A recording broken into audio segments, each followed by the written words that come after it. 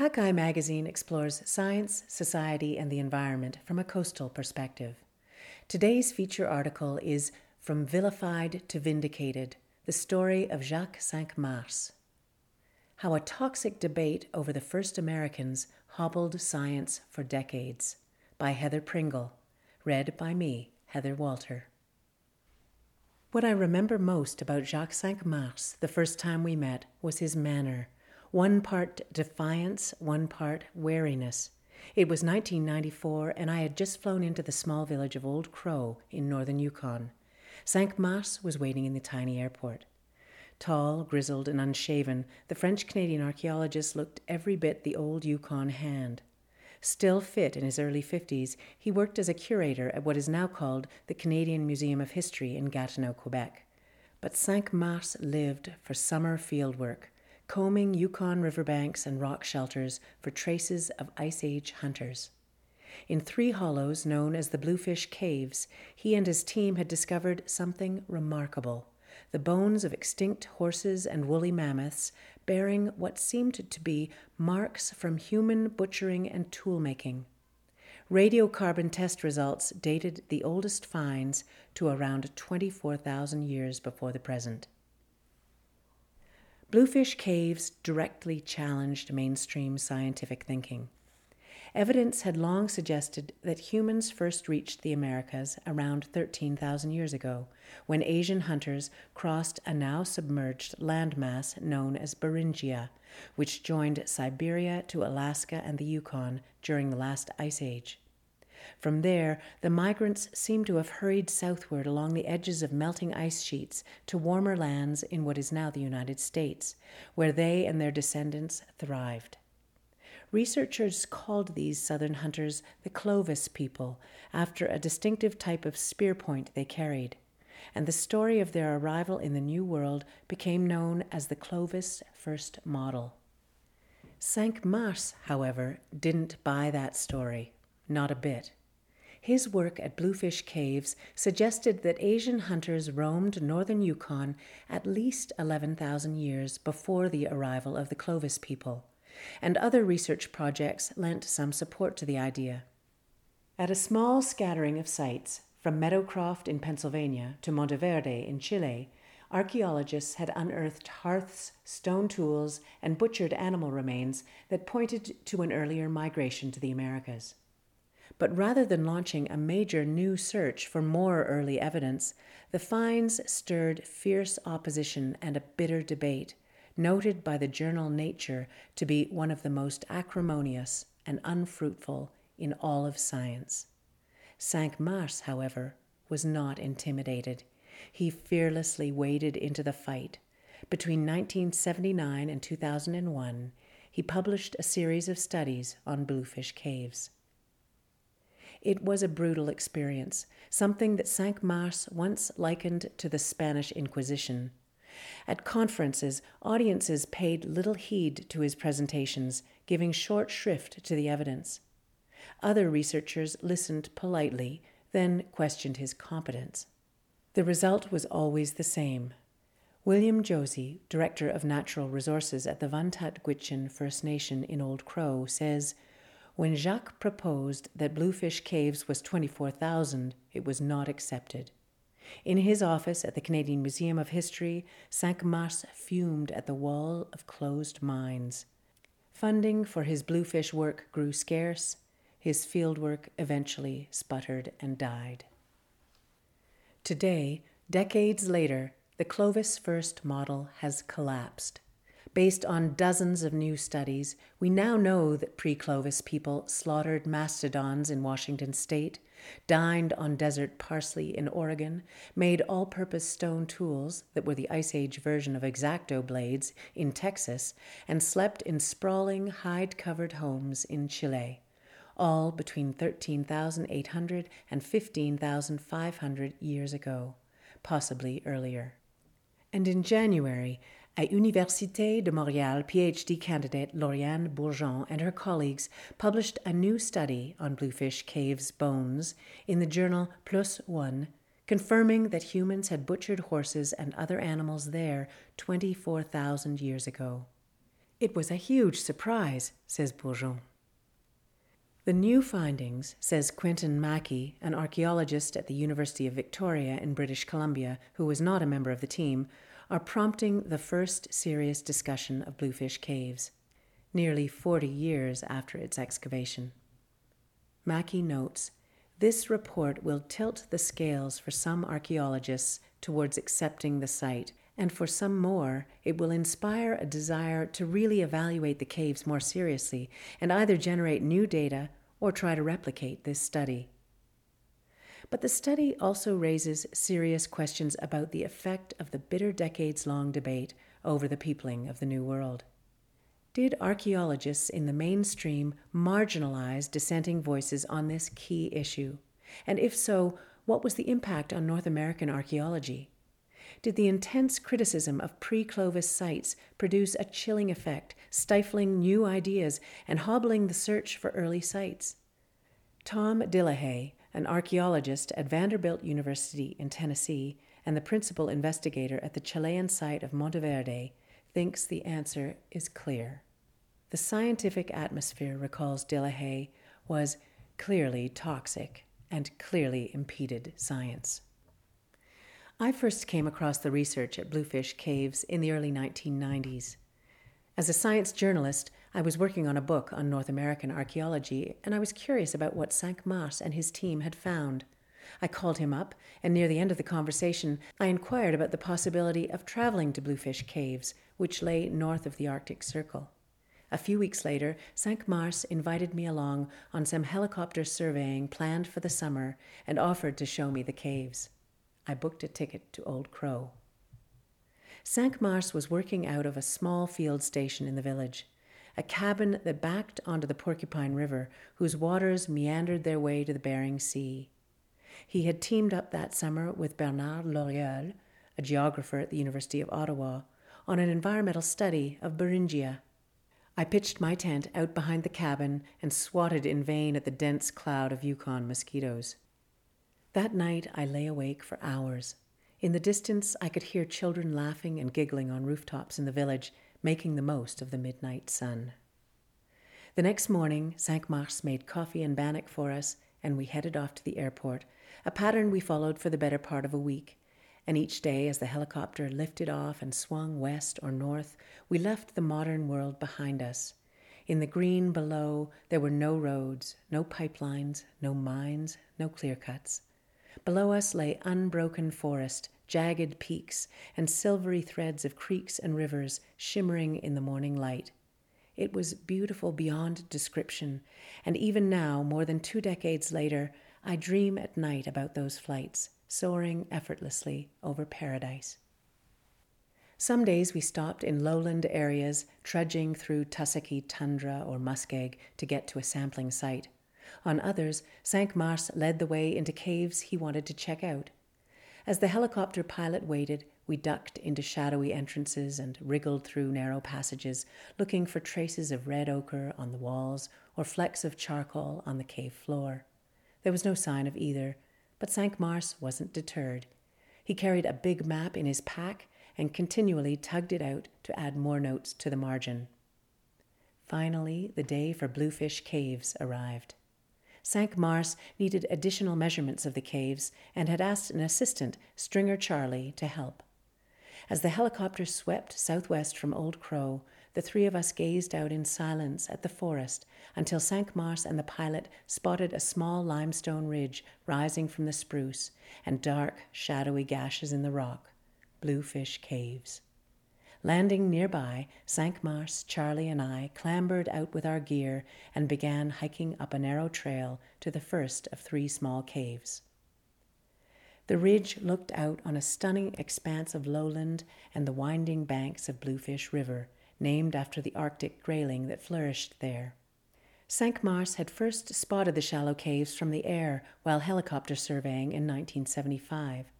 Landing briefly, he had taken a quick look inside the shallow caverns. Over the next 3 years, he and a small archaeological team returned twice, once for 10 days, to open a test excavation. The preservation inside the caves was remarkable. The dry, cold environment conserved even fragments of ancient beetles and weevils, and in the sediments, the team found the bones of extinct horses and other large ungulates, as well as ancient stone tools, including microblades, a narrow cutting tool used by Ice Age hunters in Asia. Encouraged, Cinq-Mars expanded the excavation, and back in Quebec at the Canadian Museum of History, he worked closely with botanists, entomologists, zoologists, and other researchers to analyze the environmental data. It was a heady time. The dig yielded more stone tools, as well as other evidence of human activity. A horse jaw with incisions resembling cut marks, and a mammoth longbone that seemed carefully worked and flaked, as well as a cutting tool made from the bone. Samples from these finds yielded radiocarbon dates as old as 24,800 years ago.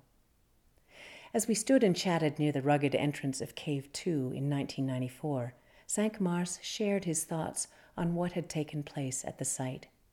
During the depths of the last ice age, large carnivores had prowled the ridge, gnawing carcasses in the caves.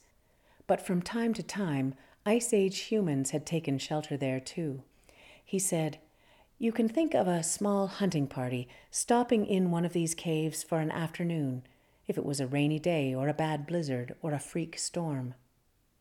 And he steadfastly refused to budge from the early dates he had published. He told me, "I'm now in a position to state that Bluefish Caves represent the oldest known archaeological site in North America." But relatively few of Cinq-Mars's peers shared his confidence. And as I began regularly attending archaeological conferences in the years following that trip to Bluefish Caves, I saw what Cinq-Mars was up against. Sitting in halls with Canadian and American researchers, I witnessed what happened when archaeologists presented data that contradicted the Clovis First model. Often a polite bemusement spread through the room as if the audience was dealing with some crackpot uncle, or the atmosphere grew testy and tense as someone began grilling the presenter. But once or twice, the mask of professional respect slipped completely. I heard laughter and snickering in the room. Tom Dillehay remembers such conferences well, saying, "Some Clovis First people had a suffocating air of defiance and superiority at times." In general, the critics focused their attacks on two major fronts.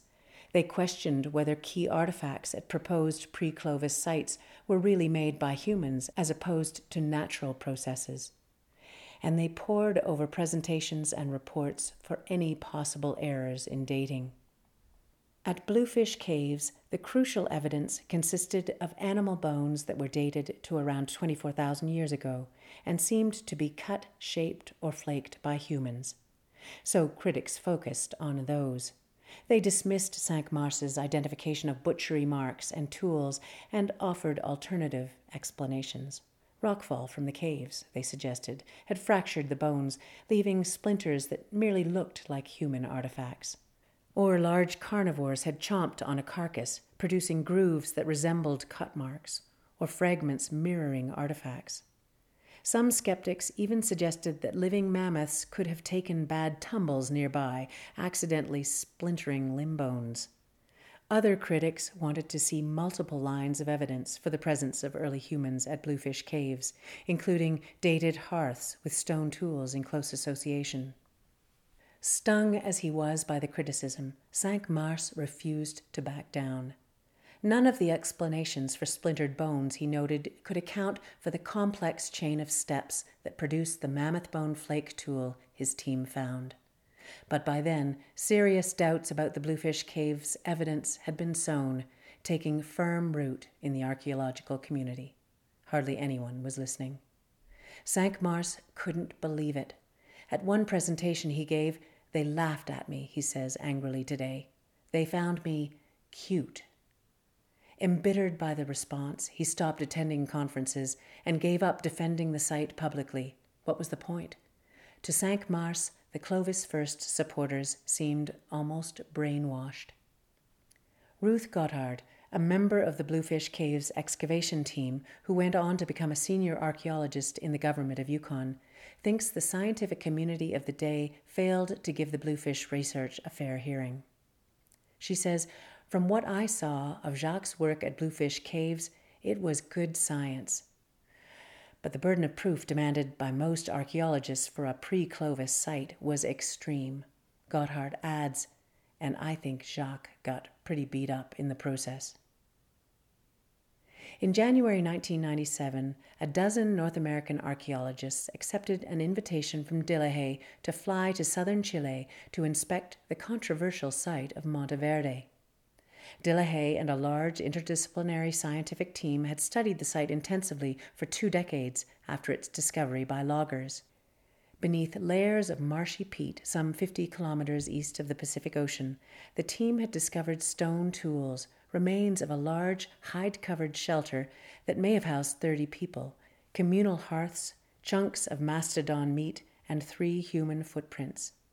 Delahaye and his colleagues had meticulously dated the oldest human activity at the site to 14,500 years ago. But for years, most North American researchers refused to accept the date.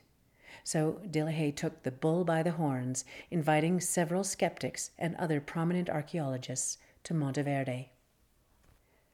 The visitors personally inspected the site, examining the stratigraphy, and they pored over the evidence for days. At the end, all 12 researchers accepted the evidence from Monteverde, publicly agreeing that humans had reached southern Chile 1,500 years before the Clovis people. One New York Times reporter wrote, "It was a moment akin to aviation's breaking of the sound barrier." Soon after, Delahaye and his colleagues published a 1,300-page report on the site, laying out all the details. Eventually, the findings and new research on the first Americans from the field of genetics put remaining doubts to rest. The Clovis first model was dead, and thousands of researchers began rethinking the timing of the earliest migration to the New World and the routes the migrants may have taken. By then, however, Bluefish Caves had been largely forgotten. But in 2012, Lauriane Bourgeon, a doctoral candidate in anthropology at the Université de Montréal, decided to take a new look. She began microscopically examining 36,000 bone fragments that Cinq-Mars and his team had excavated. Archaeologists who specialized in the study of old animal bones had developed 6 criteria for the identification of human cut marks, such as the precise shape of the incision and its trajectory. Bourgeon only accepted a mark as evidence of human butchery if it met all 6 criteria. In 2 years of intensive work, Bourgeon identified human butchering marks on 15 bones from Bluefish Caves. She then took samples from 6 and sent them off for radiocarbon dating. The results showed that the oldest dated to 24,000 years ago, confirming Cinq-Mars's original contention. Bourgeon now plans to write about 2 other key objects that Cinq-Mars found at Bluefish Caves, the mammoth bone flake and the worked bone core it came from. She is not ready to divulge the results of her analysis, but based on her published evidence, she describes Bluefish Caves as the oldest known archaeological site in North America. The new findings are sparking a lot of talk and serious interest in Bluefish Caves. While some archaeologists remain skeptical, withholding acceptance until they see more traces of early human activity at the site, as well as additional sites in the region dated to this period. Others, such as archaeologist Ian Bouvet, manager of the Shared Beringian Heritage Program at the National Park Service in Anchorage, Alaska, think Bourgeon has come up with important new evidence. Bouvet notes, "I am convinced those are human cut marks." And the study, he adds, lends support to a relatively new scientific model, the Beringian standstill hypothesis. Based initially on studies of DNA from modern indigenous people, this hypothesis suggests that humans roamed Beringia for thousands of years, even during the depths of the last ice age, before their descendants ventured south to colonize the Americas. Bouvet writes in an email, I cautiously accept the new Bluefish Caves study as the first evidence of humans in eastern Beringia at the last glacial maximum. Sitting back now and reflecting on what happened to the original research at Bluefish Caves, Cinq-Mars says the vitriolic debate at the time hindered real progress on important questions related to the peopling of the New World. For the French-Canadian researcher and others, the deep suspicion and skepticism took a serious toll, consigning their research to the dustbin for decades without a fair hearing. In the case of the original Bluefish Caves work, notes Mackey, I only had a fairly vague notion of what had actually been found. It was a classic example of enough criticism lowering my motivation to even find out more. I'm not proud of that. For Mackey and others, the protracted battle over the Clovis First model now stands as a cautionary tale for archaeologists. Notes Mackey, Clovis First will, I believe, go down as a classic example of a paradigm shift in which the evidence for the collapse of an old model is present for many years before it actually collapses, producing a sort of zombie model that won't die. Find more coastal news and stories from Hakai Magazine on our website at hakaimagazine.com or follow us on Twitter or Facebook. All of our feature stories are part of the Hakai Magazine Audio Edition podcast, which you can subscribe to through your favorite podcast app. If you enjoyed this story, please consider sharing it with your friends.